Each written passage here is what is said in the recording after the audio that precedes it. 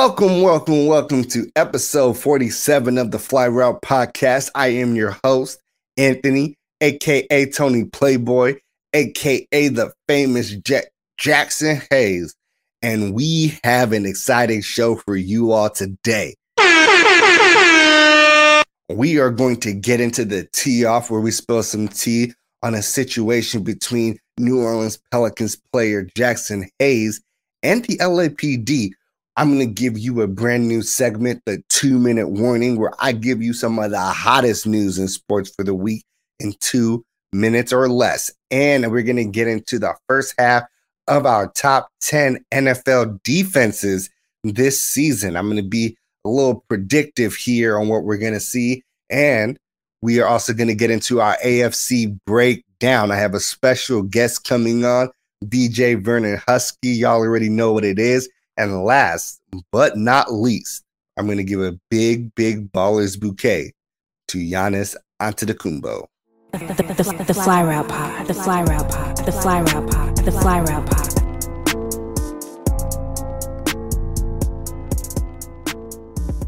Welcome to the tee off. Spill that tea, sis. This is how we like to start the show off. I like to spill some tea on our favorite athletes and some of the crazy situations they get themselves into. And this week, we got to talk about Jaxson Hayes, New Orleans Pelicans center, played 1 year for Texas. Honestly, 8th pick in the 2019 draft, 6'11", huge dude. On July 28th, he got into a scuffle with the LAPD, right? LAPD says that they were responding to a call around like 3 a.m. for a domestic dispute situation. They encountered Jaxson Hayes on the front yard, according to them, and the officers try to get him to stay outside. And they say that he allegedly resists them and tries to block their path into entering the home and does not want them to enter his home. The police officers then say that they try to restrain him. When they try to restrain him, they get into a physical altercation where Jaxson Hayes pushes one of the officers allegedly. Allegedly is very important here because there's two sides of this story, and the other side we are going to get into a little bit later on. And at this point in time, the officers then kind of mob Jaxson Hayes, tase him, and then they continue to wrestle with him until they get him cuffed. They even make an officer needs help call, which is kind of just a call for backup at this point. And they say they only tased him twice. And this is interesting for me because how do you count a tase? Like, it's volts per second, right? So do you count it just each second you leave it on? Because I'll just play you the video, but this is a little extreme on how hard Jaxson Hayes gets tased, and you can see for yourself. Like, warning, obviously, it's a little bit graphic, but, here you go. Get your hands off him now. Stop. I seen this whole thing. Stop. No!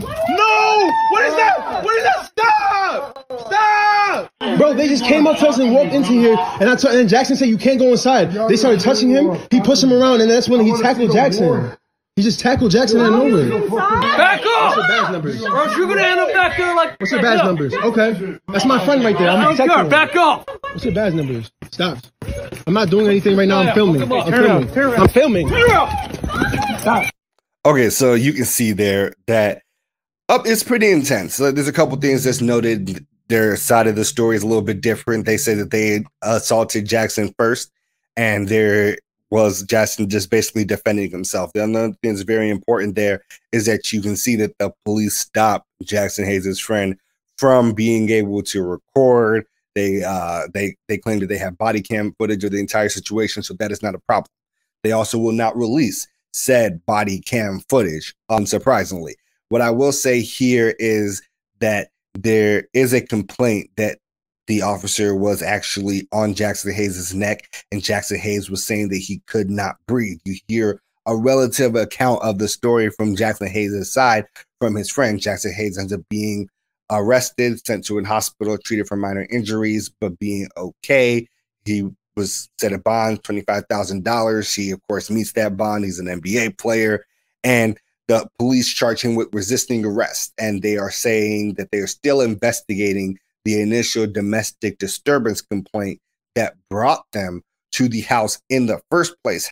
The LAPD is launching an investigation into the use of force on Jaxson Hayes, especially the applying of pressure onto his neck, even though Jaxson Hayes and his attorney did not request this.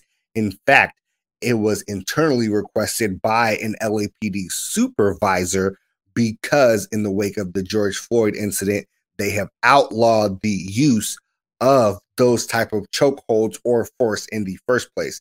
Now, this is very important because this internal investigation puts a lot of pressure on the situation.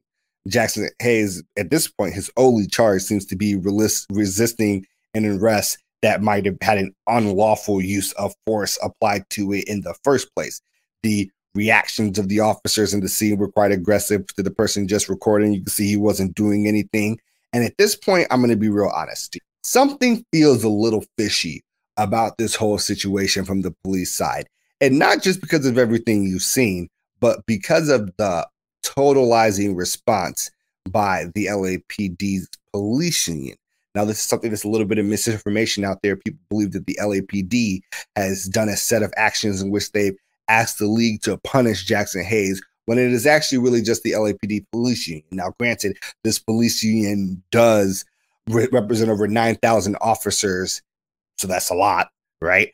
But they sent a letter to the Pelicans owner as well as Adam Silver. They said that, look, I cannot make this up. They have a long complaint, mind you, a long complaint, 3 parts, where they think that Jaxson Hayes has allegedly violated core NBA principles that justify him being suspended, fined, punished, etc.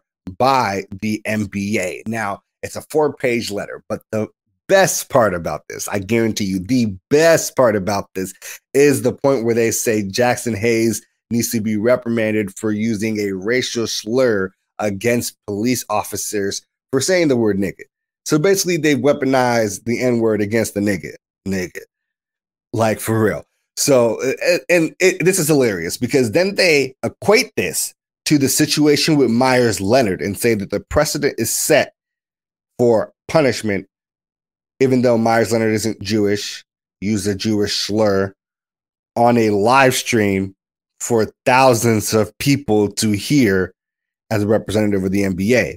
Instead, Jaxson Hayes is a black man saying nigga that has been reappropriated, obviously, but neither here nor there, but is also like at his own fucking house, right? Like private, not publicly, just like giving slurs to the public. So obviously the LAPD seems to be reaching significantly here, and it makes you wonder, why are they reaching? What did they think is going to happen? Now, the total body cam footage has not been released. They have up to 45 days to release it, but there's no guarantee that they will release it after those 45 days. The letter goes on then to say he also violated the NBA's position against domestic abuse or domestic violence. This is important because they did come there for a domestic dispute. They did not charge him for a domestic dispute. There's no proof of Jaxson Hayes doing anything, but they've already criminalized Jaxson Hayes, said he is guilty, and said the NBA needs to fine and punish him for a charge he has not even been charged with, right? Now, look, if that's not ridiculous enough to you, obviously there is a little bit more. The end of this letter, I'm going to quote it for you. It is hilarious. And they say, lastly, we encourage the NBA to provide mandatory training to all its personnel, players, and support staff about the obligations police officers have to investigate reports of domestic abuse.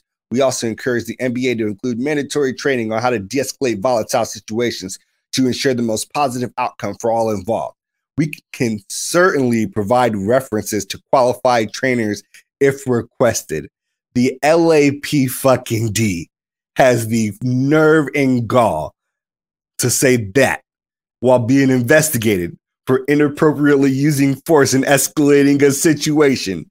This exact situation. Look, the best jokes write themselves. Now, of course, we don't know what is going to come of this. We don't know where the investigation will go, the end charges, etc. But all in all, I don't expect much to happen to Jaxson Hayes here. It seems like they kind of aggressively overreached.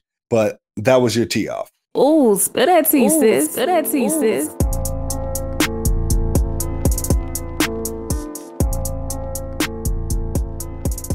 What's up, Playboy? All right. We're going to give you all a little bit something new. The 2-minute warning. I'm going to give you all the hottest sports stories of this week. And I'm going to give you each of them in 2 minutes or less. Just the nitty gritty, all the things that you absolutely need to know. So let's get it started. Michael Thomas with the New Orleans Saints. This one is crazy. Michael Thomas apparently delays getting surgery. New Orleans Saints are really pissed about that and feel like he's done something wrong. Now, Michael Thomas is out here liking tweets about how they asked him to not get his surgery because they wanted to make one big last run for Drew Brees. He's tweeting cryptic things like, oh, they'll tell your story to defame you, but you'll hold your own story to save their reputation. Now, look, I think that this is probably the beginning of the end here. Michael Thomas, this has been a thing that's under the works for a while now.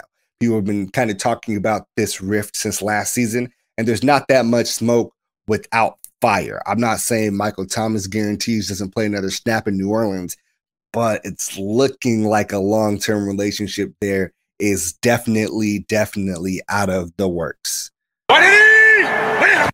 Dennis Schroeder. Oh my God. This dude took the biggest L of the year. Quite seriously, he turned down an $84 million 4-year contract with the Lakers and then had to sign a $5.9 million 1-year contract with the Celtics after turning that down.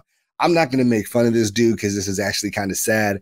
I will say that the funniest part about this story to me was actually how there's always a narrative of you should bet on yourself and how that is like the key thing for all these players to do. It is the feel-good story, but how quickly we all turned on Dennis Schroeder when these things did not go his way. Now, granted, was the Lakers deal probably a fair-ass market rate for Dennis Schroeder? Yeah. Does it still hurt to see it? Not so much, but, it is what it is. All right. The first Bears preseason game will be just a little bit after you all hear this. We're coming in on Friday. It'll be on Sunday. And I got to talk about Justin Fields. I am super excited for our preseason games because we are going to get heavy doses of Justin Fields, according to Matt Nagy. He said he's going to get a lot of play in preseason. And most importantly, and I think this is the biggest story here, is that he is going to get some reps with the first team O-lineman, which means that Andy Dalton is going to be basically splitting first team reps with the O-line with Justin Fields in preseason. I think obviously we know what's coming down the line here, but this is only a good sign about all the progress Justin Fields has been making in camp, and we can only be excited about what's next. Last, Mitchell Trubisky, some little old Chicago Bears drama here, did a recent press conference with the Buffalo Bills and said he's just happy that he's somewhere where people actually want him to succeed as a person and a player, taking some pretty direct shots at the Bears. And I'm just going to be honest with y'all here. Mitch isn't 100% wrong, but he's definitely not 100% right. Now, granted, Matt Nagy probably never wanted Mitch Trubisky, probably never fully did all he could to build an offense around Mitch Trubisky's strength. But at the same time, Mitch Trubisky pissed away some extremely explosive defenses and wasn't able to just simply be a game manager at times. So, look, maybe Matt Nagy really didn't love you as his quarterback, but you also had ample opportunity to succeed. That was your 2-minute warning.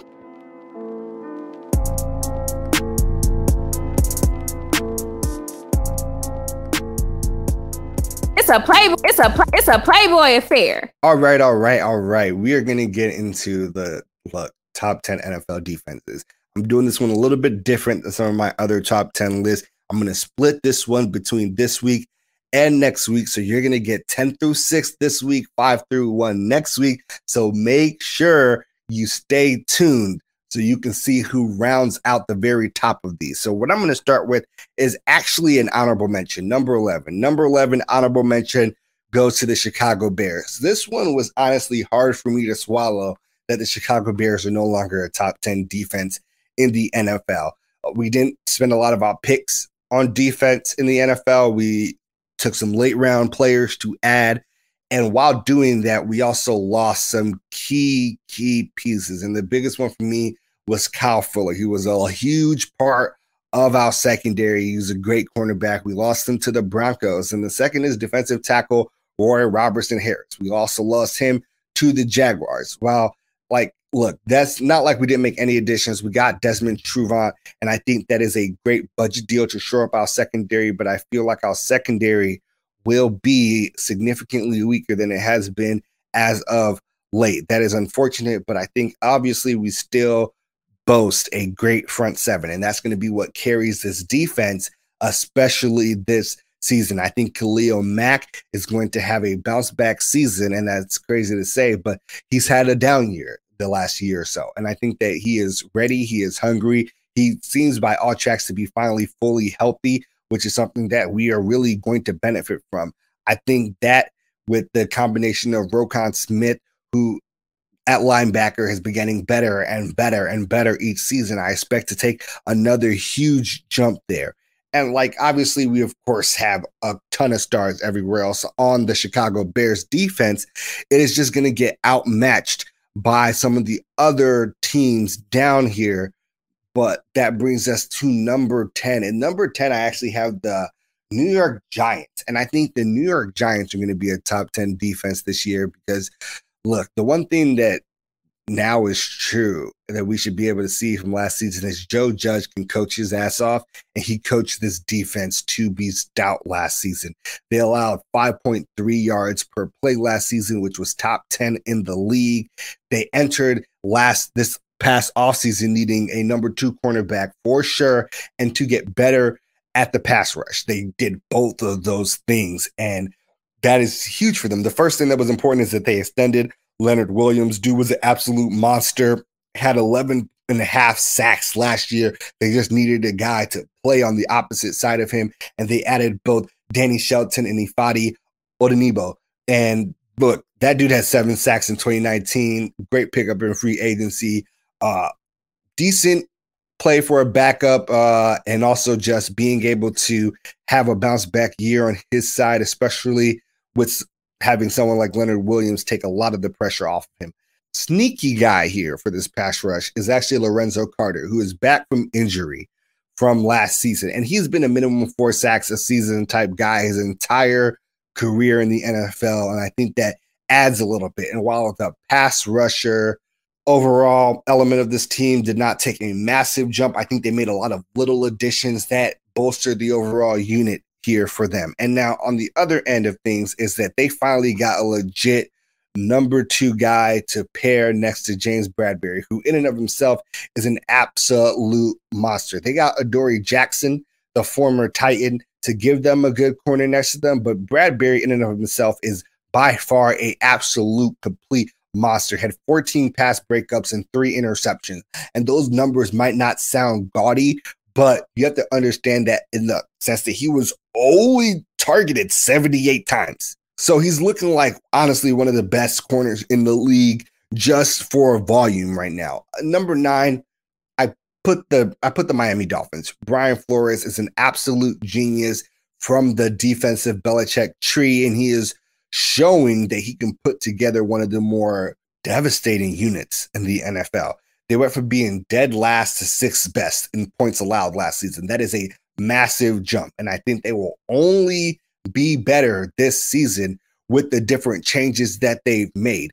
Like they got Xavier Howard back under the fold, one of the best corners in the league, even though they had to re-up his contract extremely early. He had 10 interceptions last year and 20 passes defended, and well as 50 tackles. The dude is just literally insane. They also poached Jason McCourty from New England, which is really good and bolsters their overall safety situation. They got Jalen Phillips, which is the first pass rusher off the board in this draft at number 18 after losing Cal Van Oy. So I feel like that's a good hole to fill. And they also are able to just look, they have the talent on this squad that with Brian Flores coaching them, the defensive schemes has been able to put up all of the points that they are able to put on the board as a defense and the takeaways that they are consistently getting, it is really, really hard not to like this team. I also think that while people are also kind of worried about the loss of Shaq Lawson,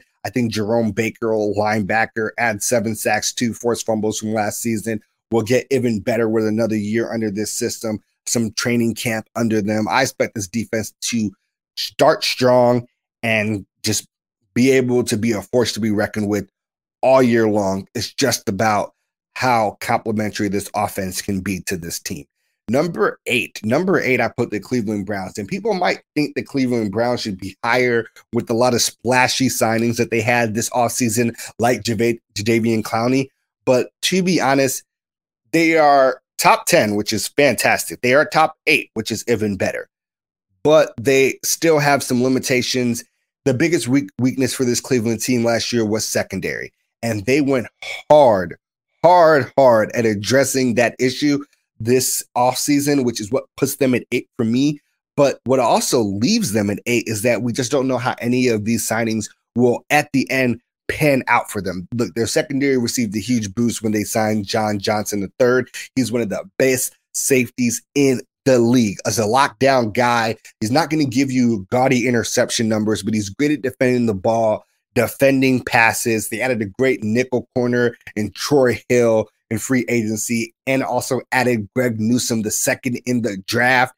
Obviously, they have Denzel Ward and another player, Greedy Williams, who's never really lived up to the expectations that they had for him, but he's coming back from injury. So what is clear to me is now this corner group is deep, which is good for them. So I think that this is a team that will be able to figure out the pieces that work and have a strong defense. And what will benefit this secondary a ton is that there should be no time to throw the ball.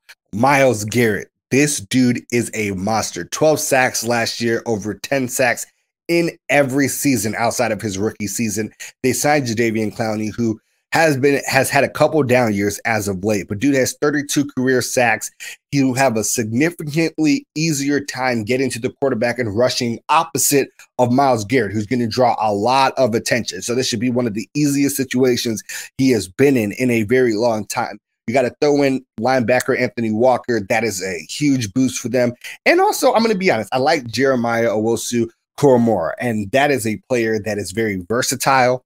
He's a jack of all trades. He could be moved around in a lot of different places in the offense. And there's already been reports from Cleveland that that's how they're going to use him. I think he should be able to confuse defenses and give them a lot of scheme and disguise, which is going to make this defense a little bit better than people predicted that they're going to be. They're going to take the next step. I expect them to be great. Number 7. Now, number 7 for me, I get I'm going to sound a little bit excessive here, but the Patriots. And I honestly think the Patriots are going to be a super dominant defense. I want to have them a little bit higher, but you'll find out why I don't a little bit later. Despite a series of opt-outs and free agency losses, the Patriots were top 10.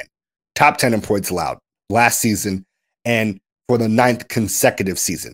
You got to understand they're great at safety. Devin McCourty, 28 career interceptions, 12 forced fumbles. The New England Patriots get their opt-ins back, and that means they get Dante Hightower, who is a well-rounded linebacker. His ability to rush and blitz, fantastic addition. Everybody knows that this guy is a stud. But then they made a lot of free agency signings that were huge. Matt Judon. They got Kyle Van Noy back from the Dolphins. Like, I honestly think that this team is going to have a monster defensive line. They're going to put a lot of pressures on opposing quarterbacks. And we also just know it's hard to count out the defensive mind of a Bill Belichick. This dude has been a savant at this game and scheming and taking the best thing a team does away from them and forcing them to do things they're not great at and taking advantage of those mistakes. It is just really hard to put them any lower than 7. Now, the reason why I can't have them higher than 7 for me is the Stephon Gilmore situation. Look, will he play at all this season? I don't know. Is he going to try to sit out? I don't know. He's still currently injured. And absent that, they're very light at corner, but he is one of the standout best corners in the NFL. So I think it just makes it a little bit more complicated. JC Jackson is a beast, and this is not a knock on him. The dude had 9 interceptions last year. he is still going to be a monster, but there will be a void on the other side of the field from him because he can't defend both sides. Now, right now they have Jalen Mills listed as a cornerback on their depth chart. It seems like they're going to try and play him behind Gilmore. If Gilmore cannot play, that's not really his natural position, but he's a very versatile defender. And if Bill Belichick believes in it, I'm still willing to keep them at 7 because of that. That leaves it with the final team we got to talk about. And the final team here is the Denver Broncos. The Denver Broncos have a squad, right? Look, they already had decent corner play, but they needed a little bit better. Bryce Callahan was great, but they needed someone on the other side of him. They went and got Kyle Fuller. He's a monster that can allow Bryce Callahan to play his more natural position. They also got Ronald Darby and then drafted Patrick Surtain, who was by far considered to be one of the best corners in the draft this year, top 2 guaranteed. So I think that they're going to have a fantastic secondary. And we know that last year was a down year for them because they lost Von Miller to a season injury week 1. They get him back. Him and Bradley Chubb get to make a dynamic duo, pushing and putting pressure on the quarterback. Those two have not been healthy playing together for an extended period of time since like 2018. So this is going to be the first time in a while that we see the full Denver pass rush, like, knock on wood, considering for an extended period of time. You can't forget they have standouts at safety, Justin Simmons. Like, this team is stacked from top to bottom on defense. If this team is able to stay healthy, this team will win probably 5 games off their defense alone. And if their quarterback can get it together and play complementary football for this defense, you might see them surprise a lot of teams. Look, that is the bottom 5 of our top 10. Let me know who you think maybe is a little bit too high, too low in here. The top 5 are coming out next week, next Friday. Make sure you stay tuned in.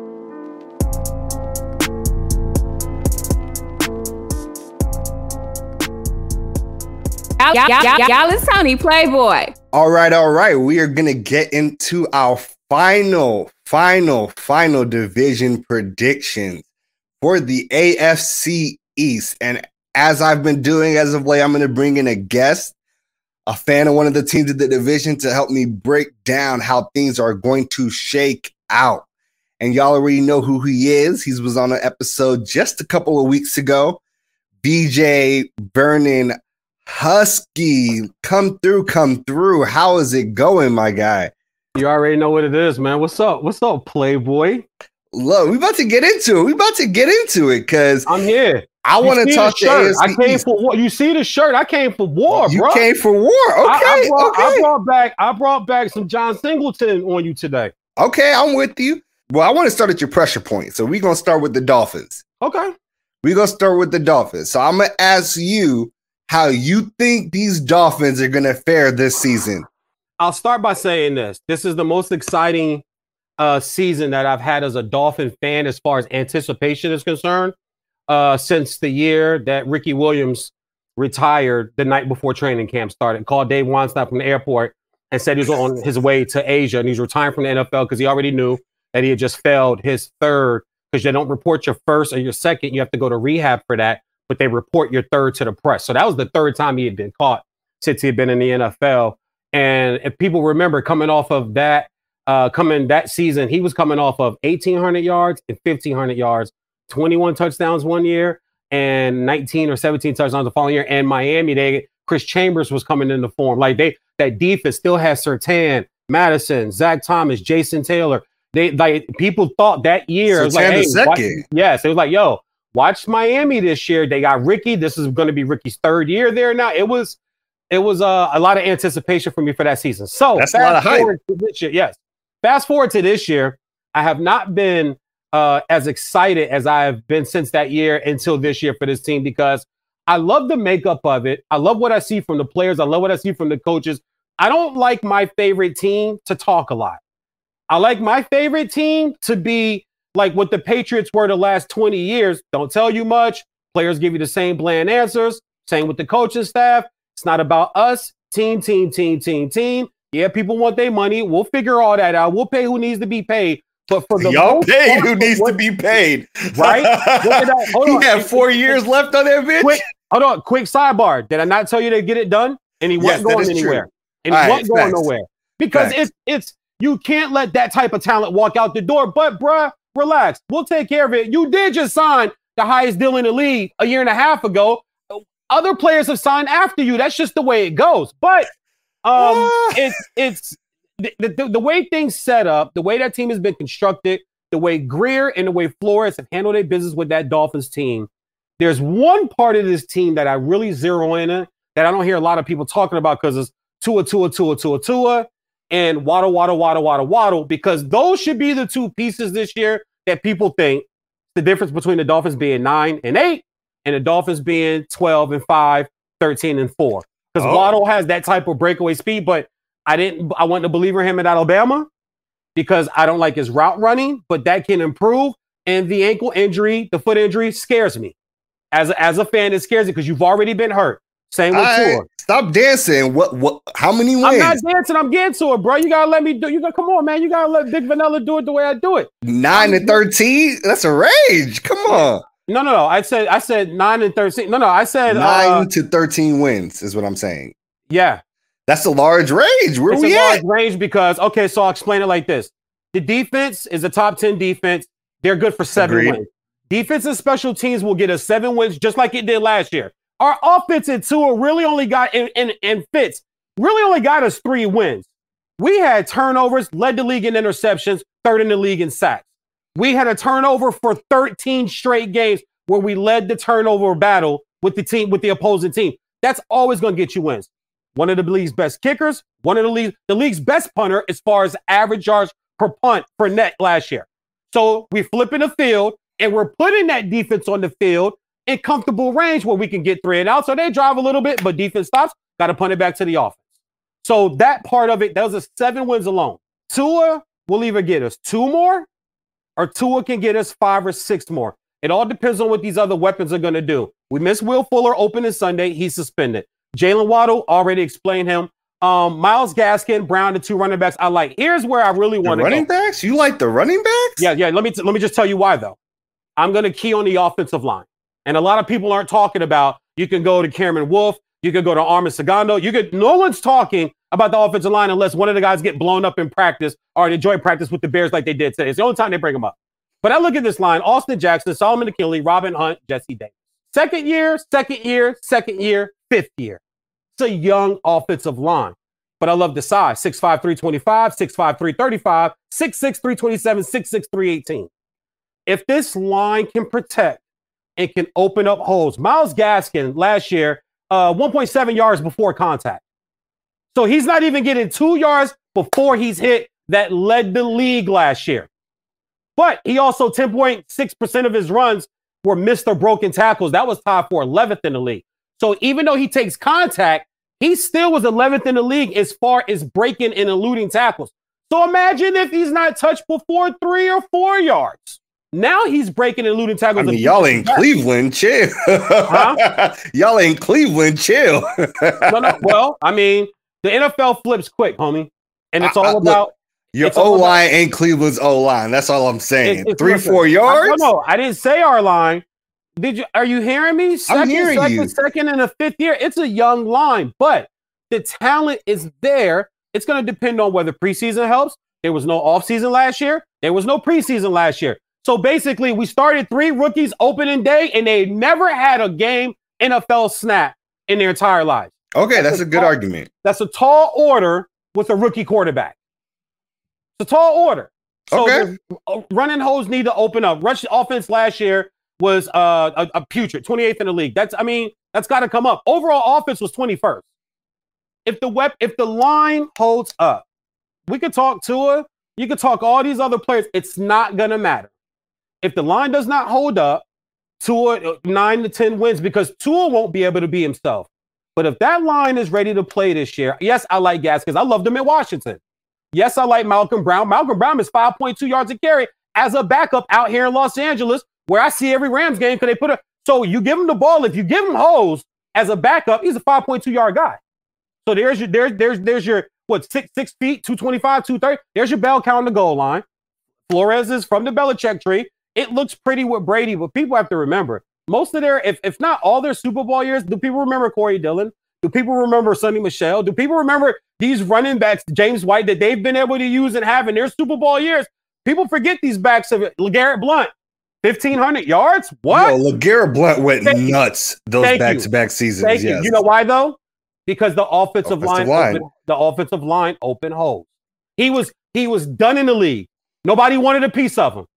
He goes to New England, he runs for 1,500 yards in his first year there.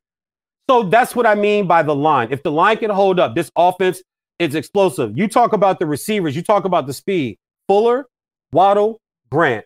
With possession tight end like Gesicki and a possession receiver out on the perimeter like Devontae Parker. And I haven't even gotten to Preston Williams and Allen Hurns. One of them getting cut. So they're not going to carry 7. One of them getting cut. So it's a crowded receiver room. So if I had to make it, I like 12-5, and I'll stick hard with that. 12-5. Yes, because I love the schedule, number one.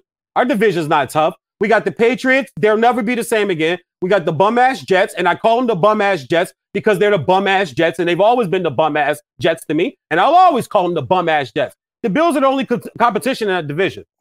Okay. We play the NFC South.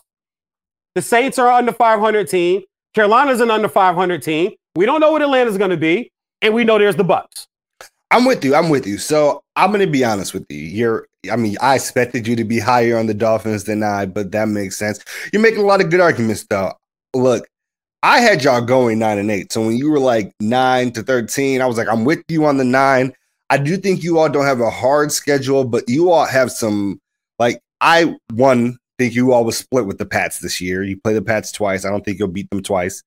I feel like week 1, the Pats will come into, y'all played them week 1. I feel like week 1 in New England for the second year in a row. Yes, and I feel like they're going to be more prepared for that game, and I feel like they're going to beat y'all once. Now, on the flip side, I do feel like y'all also play them at the very end of the season at home, and there's just something about those late game games versus the Patriots in Miami that somehow things just can never go New England's way. So I'm like, I think y'all will split with the Patriots. But I do think the Patriots are really legit. I think y'all will lose twice to the Bills. Look, I mean, you think the Bills are competition for you all. You all play the Bucks. I feel like that's another one that you all probably won't be able to win. Y'all got the Ravens as well. I got the Ravens. And I think... Where's that Ravens game at? That Ravens game is actually in Miami. In Miami, Thursday night football. That was rhetorical. I already know. I know the schedule. Okay. If it was in Baltimore, I would say okay. But once again, that is a top 10 defense we'll field this year. And we have a guy with the defense. And the Ravens are a top 5 defense that will be fielded this year. That's fine. So it's a low scoring affair. I don't mind that. I just care we get the W. In a ground and pound, low scoring affair, I generally like the Ravens. Yeah, we create turnover. Lamar's going to give it up. And I like Lamar. But against a defense like us, we'll get him to throw one. He'll throw one to us. Look, it is possible. But here's what I'm going to say. I think that then y'all got some games. The Titans and the Colts, I think, will give y'all some trouble. Those are some games that I think are possible for you to lose. You're playing at the Titans, so that is not particularly helpful for you all. You're neither here nor there. And I think there's a chance that, there's one other game there that you all might drop. But to be fair, I think that this Dolphins team is very good. If this Dolphins team won 10 games, I wouldn't be surprised. But if this Dolphins team won 12 games, I would be a little shocked. Okay? I'm just going to be honest with you. What was our record last year? Did y'all win 10 games or 9? 10-6. Okay. 10 games. Yeah, 10 games. Let me break this down for you. So 10-6. Okay. We've completely butt F the Denver game. We should have went out to Denver and won the game. It's a 10-7 game, and we're playing like you know what. Tua got benched that game. Everybody's so-called savior, Fitzpatrick, came in and couldn't do shit neither. It was just one of them days. So that we shouldn't have lost. Listen, if Denver was that good, everybody has a game like that every year. If Denver was that good on defense, their top 10 pick they just chose this year would not have been a defensive back. Everybody has a game every year that they lose that they probably should not lose, like the Bears beating the Bucks last year, right? I want to say Tom the Brady Raiders just had a brain fart on the. I have no idea. Everybody has a game. What he was thinking. Yeah, I'm telling you, everybody has a game. Like I think that y'all's game this year, like that, might be the Panthers. That's the game that you should not lose. That somehow you end up kind of going in there and giving up the bag at. Okay. There's this game, and because the Panthers are competitive.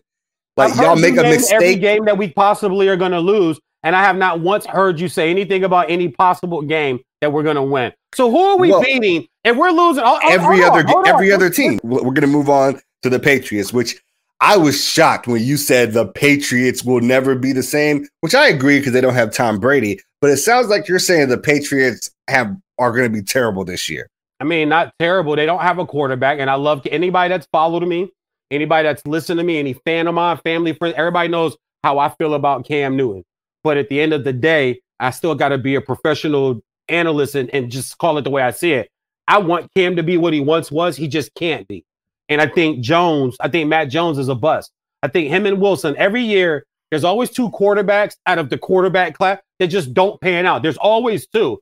Fields is legit. They are considering starting Lance in San Francisco. That's how well he's looked through training camp. I think they'll start Garoppolo just because it just might be the safe thing to do to keep harmony for right now. That's Lance's team. I said on draft day he needs to start.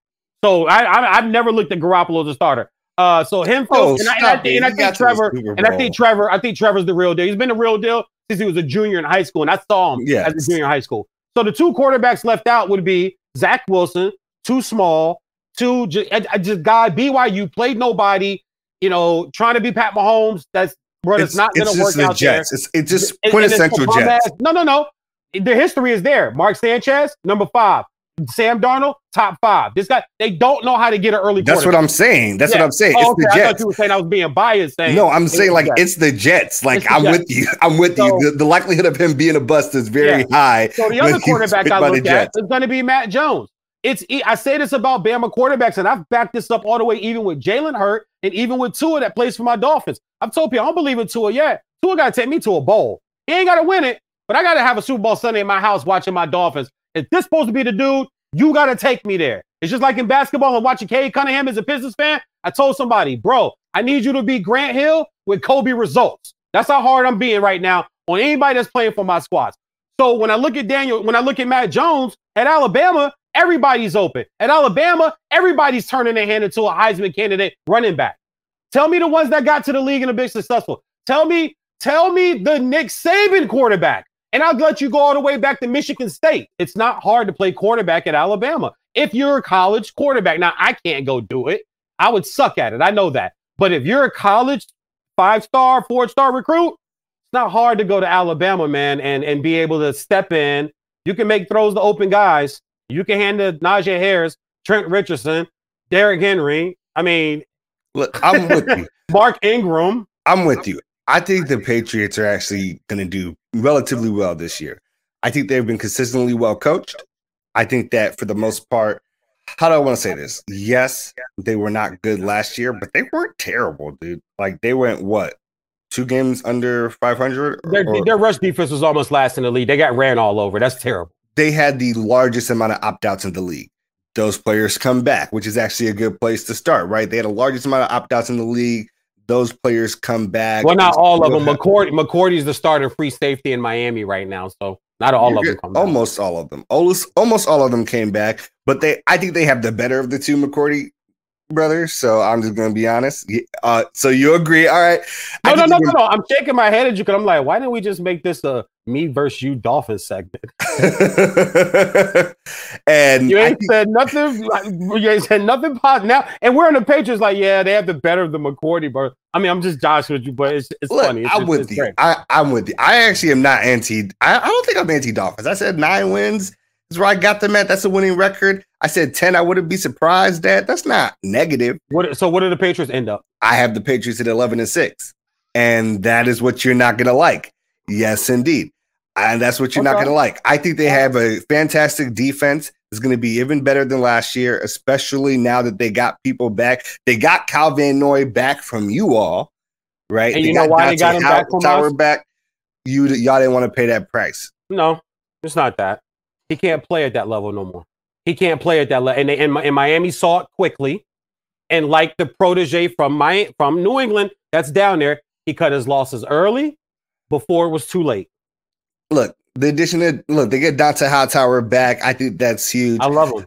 Look, I think they have a great defense. I think they've upgraded some of their skill positions in tight end, Hunter Henry, Jonnu Smith. We saw them get a couple receivers here. None of them are A guys, but the overall talent on this roster is significantly better than last year. Like, worlds better. And they were like, 2 games from being over 500 and actually having a massive surprising season to most people. They had a couple games they lost by like 1 possession, 1 play at the very end. I think this is a team that's going to be better than last year. I think that they'll lose that game to the Dolphins at the very end.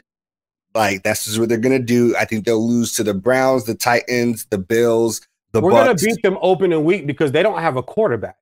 Okay, let's talk about the quarterback thing. I think, Cam Newton is not who Cam Newton once was. I agree. I 100% agree. But Cam Newton is not as bad as people are making him out to be. When you say people, who do you mean? Just like the general Cam is washed, he can't play anymore. I think Cam is going to be a second year off of that injury that he had. And I think that is actually really important because this is like the first summer he was not really rehabbing at all. Mm-hmm. That's going to be important. He's going to have a camp in that system that he did not have before. He's going to have significantly better receivers around him than he did before. Like, they were so bad Brady left, bruh. I just think that the referendum on Cam should be more of this year and less of last year, considering all the confounding factors, not even including COVID. So just like, I'm not out on Cam Newton yet. I still believe that he has a chance to be great. I still believe they have a chance to scheme for his strengths, especially in the run game. And they have shown that they can do some pretty unique and interesting things to give teams problems. And if Cam is as washed as you say, Mac Jones comes in, and the one thing that that is sure about is that he can be accurate with the ball. He might not have a lot of the other things, but that's the one thing he has. New England can make that work. I never said Cam was washed, though. It's not what I said. I'm not saying you said he is. I'm saying that's the general narrative. What you said, I don't think Kansas is washed as you think he is. I don't think he's washed. Okay. I just don't think they have a quarterback good enough on an opening weekend to beat a defense like us that will travel. I agree with you towards the end. When they came to Miami, we stomped them out. That generally happens, though. That defense was rolling by that time. That's the same defense we're putting on the field, right? Our corners are going to lock their receivers down. We're getting the turnover. If Cam's the starter, Cam going to throw it once to us, too. He will do that. And Tua might throw it 2 or 3 times. Like, come on. Really? What game did he have 2 or 3? I mean, really? All right. Look, I'm not trying to say that the Dolphins are bad. I do think the Patriots will be a better team. I think the Dolphins will end up being the 3rd best team in this division. Ooh, we should double up on lunch on that. The 3rd? I mean, after finishing second last year? If I had the Patriots with a better record than the Dolphins, and we are about to get to the team that I think is the resounding. Oh, well, maybe you don't think this team is going to be first in the division, but I thought this team was the resounding favorite to be first in the division, the Buffalo Bills. Mm-hmm. Right. And I had the Buffalo Bills going 12-5, possibly 13-4. I mean, look, Josh Allen showed that he can be that guy. We obviously all want to see it again. That's always what everybody wants to see, but he was a monster last year. Mm-hmm. And I think that his receiving core is even better than it was adding Emmanuel Sanders to that team. So now they have Emmanuel Sanders, Stephon Diggs, and Cole Beasley, who is really going to stop that offense. Cole Beasley has been one of the most underrated slot receivers in the league for like 5 years. Look, and we all know what Stephon Diggs did last year, propelled his name into like top receiver in the league. Their defense is not bad, but their defense is not as great as it was in those early Josh Allen years. But look, they have an MVP caliber quarterback. I think we can agree on that. And that is generally what propels a team to the top of a division. I think they'll take L's to the Chiefs, the Titans, the Colts, the Bucks, and the Patriots. I agree with that. I think they'll win the division because I just think they have the better quarterback right now. I like Josh Allen, 6'5", 235. You know, last year, I believe 5,100 yards, 37 touchdowns, 10 interceptions. Like you can't fake that in the NFL. Like those are real true numbers. The one thing that bothers me about them is their running game. And I think what I love about football the most is you can only fool and you can only mask things for so long. You can't just continue to not have a running game. This year, teams all offseason, every defense coordinator on their schedule will pick that offensive tape apart. And they'll say, okay, they don't run the football. And we didn't know that last year. And we let Josh Allen do these things. As the year went on, though, you start to see that production dip. And then they got to the playoff game. And that defense wasn't even great in Kansas City. And we saw like really drop off. And then everybody else blamed the receivers and other things that was going on in the game. And it's like, well, no, you're talking about a team that has a head coach in Andy Reid that can now really scheme for you. And they got 2 weeks to do it because they had to bye. So you guys had to play. So not only did they have the season, they also got to see you in the playoff game last week that the Colts probably should have won. Josh Allen was a one-man run game in that game. That's how they won that. Even yeah, exactly. Even so, if Phillip Rivers doesn't overthrow the open touchdown pass in the corner on fourth, remember they go for it on fourth? Yes. And it's a great play call, and the receiver's wide open, and Phillip just lays it out too much. And then the following drive, they missed like the 43-yard field goal. That was the game right there. That was the game, right? So he would have had one of that monster game still, but it would have came with an L. So everybody would have looked at it. Narrative would have been different. Like I said, I don't 25th in rushing last year. I just don't like that running game, and they're gonna have to fix that, or some other teams will figure it out. In some of these games, you got plugged in as a guaranteed win.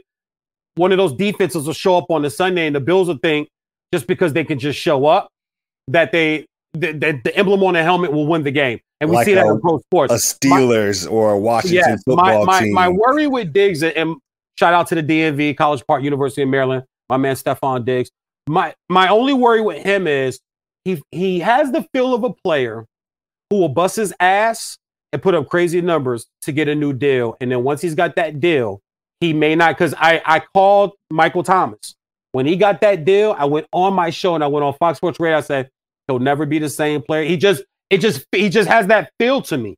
You know what I'm saying? Diggs already get the major deal? Stephon's that guy. But after that year he just had a career year. And I just don't want it to tailor off, because when you get paid, then, sometimes every NFL player don't play as hard after you get paid. But I agree with you. I think they won the division. I like 12-4. Like I said, I like them in Miami fighting it out. I like 12-5, excuse me. I like them. They went 12-4 last year. I like them in Miami fighting it out for the year. And I think they just may come out on top because they have, once again, the better quarterback. And I think Josh Allen has the size and the body to make a run or make a play you might need late in the year. Tua's a little smaller. He still put on some weight, looks great in camp. But Miami's not ready to ascend just yet. I do expect them in the playoffs this year.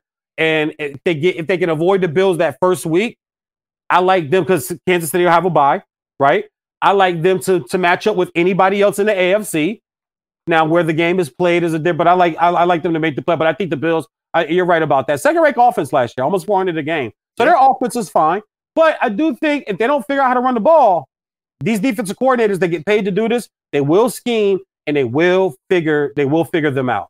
I'm with you. So that leaves us with the last team here, the Jets, who you have. Honestly, just for like the clips, you could reshare your thoughts about the Jets real quick. Get our YouTube comments crazy hot. Oh, I'm sorry. God, I fell asleep when you mentioned that team. The bum ass Jets. Listen, I'll keep it 100. I like the Corey Davis pickup. I think the defense is young and the defense plays hard. I just don't like their quarterback, and their offensive line would have been so much better if they'd have traded that pick and moved down a little bit and just worked one more year with Sam Darnold and found out a way to get Penei Sewell, or took Sewell over the quarterback, because next year you have DJ coming, you have Howell out of Carolina, you have Spencer Rattler, you have some other quarterbacks coming out of college that I think are going to be better than Zach Wilson. I don't think you had to jump. Can I interrupt real quick? Sure. Look, they didn't jump for Zach Wilson. They thought Zach Wilson was that dude. They took him over Trey Lance. They took him over Justin Fields. Yeah. Like, they were positive that Zach Wilson is that guy. And what I'm saying is I would have like traded with like maybe try to move back with either Dallas, because I know Dallas wanted to get up, or San Francisco. San Francisco did come up. I would have worked one more year with Sam Darnold, and I would have got more at Penei Sewell. It's just not a player. I just think I think Cincinnati's gonna rule the day. They're gonna rule the day that they decide to go with Jamar Chase. And there's stories out of camp. He's having problems doing what? Separated. What do you see on some of the film? Separation. A lot of his catches and highlight catches are going up and jumping and getting the ball. He's not blowing away from people. In the NFL, a corner at Kentucky can cover. A corner from a Saginaw State can make an NFL roster and cover. So they're going to rule it. But the Jets, I think their problem started then. I think they're in a 3 to 4 year rebuild. But I don't like Zach Wilson, man. I just don't think he's the guy. Like I said, Corey Davis, get another bigger receiver there. Running game's okay. Schedule's tough. You're battling the Patriots, the Bills, and the Dolphins in your division already. There's a reason why you had the second overall pick, right? You weren't very good. It's like Jacksonville. These people that are talking about Jacksonville's going to take some type of leap. There's a reason why they had the first pick. Jacksonville might win like 5 more games than they won last year. I got him at 5. Which is like, it's a big jump considering you started from 1. I look at it like this. I always say in sports, if you don't learn from history, just like in life, you'll be doomed to repeat it. When's the last first or second overall quarterback that came in the league as a rookie and doesn't have the story to tell the following years or down the line? Like, oh man, my first and second year, it was brutal in the league, man. I got sacked so many. Because you're still building your team. It's when you have the first or the second pick, you're not just bad at one position. You're bad at a lot of positions. That's why you're 1-15 or you're 2-4. You're bad at a lot of positions. So a quarterback doesn't save you. It starts the rebuilding, but it doesn't save you. You're gonna turn around. What, Peyton Manning his rookie year with 3-13, right? It was for 4-12, and they had the number 1 pick. So they what arguably one of the greatest quarterbacks of all time. They moved 3 games. It's hard as a rookie to come in. So I don't think the Jets are going to win. I like 5-12. Okay. I had them in 4-13. So that's a little bit better than me. I like 5-12. Yeah. I like 5-12. Their defense plays hard. Okay. They didn't get blown out of a lot of games last year. Like, right, they had the Raiders dead to rights. They had the Raiders dead to rights in the corner. In the corner, let the receiver run right by him. Rule number 1, don't let anybody behind you with the game on the line. If you're a defensive back, that's defensive back 101. Game on the line, 10 seconds. Boy, everybody back. They can catch anything in front of us and just come up and make the tackle. He let him run right by. You went for a double move on 4th down with like 8 seconds to go. There's a W right there. Should have beat the Redskins. Gave that game away. So there's some games they'll win like that this year with more experience. So 5-12. Okay. I wouldn't be surprised if the Jets won 6 games. Okay. Yeah. Okay. I had them at 4. Man. I had them in like the Jags, the Eagles, the Texans, the Bengals. You know, those teams I feel like they could be really competitive against. But you have them like probably sneaking one here or there. Maybe like the Broncos. They can sneak one from like Where's week that 13. Game? It's actually at Denver. Yeah, see, that would still make me say yeah, because that's a game that Denver will look at. Oh, we got the Jets coming in. Especially, who did the Jets play before that? Oh, before that, they played the Patriots. All right, so that's a loss. Yeah. And the Broncos coming off a loss. So yeah, we and that defense will think, same thing, man. Let's try to just keep us in the game. Hey, kid, just make a play or two today, man. That Broncos team's not going to be that good, man. A lot of people, no. That's a 500 football team, especially if Locke's the quarterback. I hope they go with Teddy Bridgewater. I believe in Teddy B, but it just feels like the league doesn't.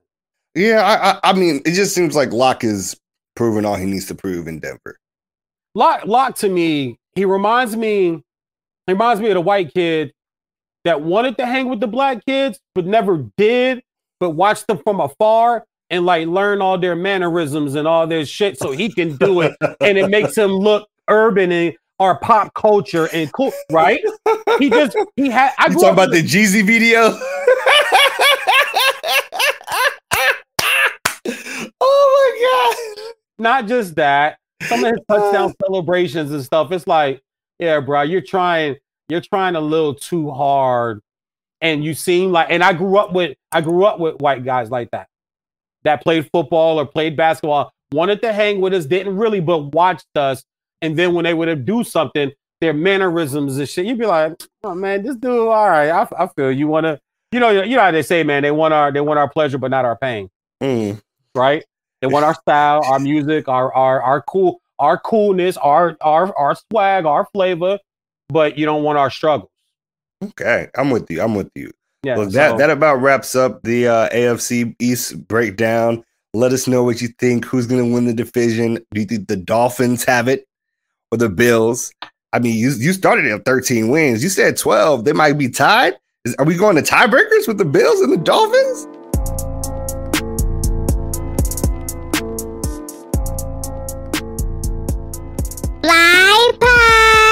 Welcome to the final segment of the show, the heart of the show, Ballers Bouquets. Too often in the media, people only want to focus on the negative and salacious things athletes do and never want to give them their credit where credit is due.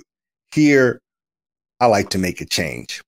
And if y'all don't know already, Greece is dealing with a massive wildfires natural disaster. Honestly, over 500 firefighters have attempted to put out the blaze on the outskirts of Athens. They've had to request assistance from multiple other countries in the EU. They have literally over 81 wildfires. Over 150 homes have been destroyed.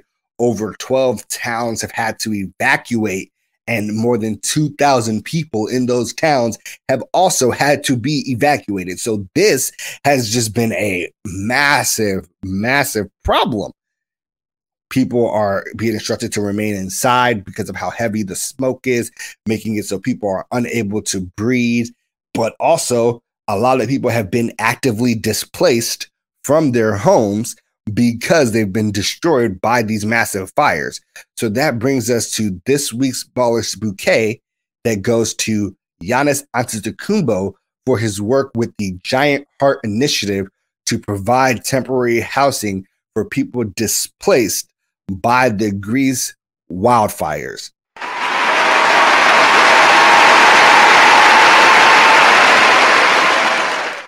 Look, the Giant Heart Initiative is a social contribution initiative that teams up with Giannis Antetokounmpo and a sports gambling company. And basically, their concern is to make implementations to improve the lives of people, period. And they do a lot of things. Now, the main thing I want to focus on is actually their work with the wildfires, but they also do things like give medical equipment to hospitals that need it. They have a Children's Cancer Foundation in which they give assistance and support to families that have a child that unfortunately is suffering from cancer. But currently, Giannis Antetokounmpo provided 87 hotel rooms to people that were displaced by these wildfires. And basically what Giannis did was he was booking up rooms basically everywhere that he could find with availability and then giving them to people for free. And at first, it was only for a couple of days, but as the wildfire continued to get worse, they added 48 more rooms to help even more people. And they also then extended the length of time for all of the rooms that they bought to make sure that these people did not have to worry about where they were going to stay when they were literally in an area that advised everybody to stay indoors because of the massive amount of pollution and smoke caused by these raging wildfires. And Giannis made this statement: "One of my biggest dreams is for the name Antetokounmpo to be mentioned after many years, not for basketball, but for the social contribution of my family to the people who needed it most." Giannis was actually in Greece at this time because he was celebrating the NBA championship. He wanted to bring the trophy back home, and it sucked because he had to cancel the celebration because of the wildfires, but he's staying in Greece because he wants to make sure that he can share that moment and that triumph with those people. And while he's doing that, he's making sure that he can do everything he can for the people of Greece to make sure that they have the basic essentials and needs as this natural disaster roars on. So shout out to Giannis Antetokounmpo for just doing another great deed. Now, that was it for episode 47 of the Fly Route podcast. Whether it's your first time listening or your last time listening, we want to thank each and every single one of you, no matter what platform you're on: YouTube, Spotify, Apple Music, Audio, wherever it's at. Let us know how you feeling about the AFC East and who do you think the top 10 defenses are in the NFL. And I cannot wait to bring you next week's episode on Friday. The Fly Route Pod, the Fly Route Pod, the Fly Route Pod, the Fly Route Pod.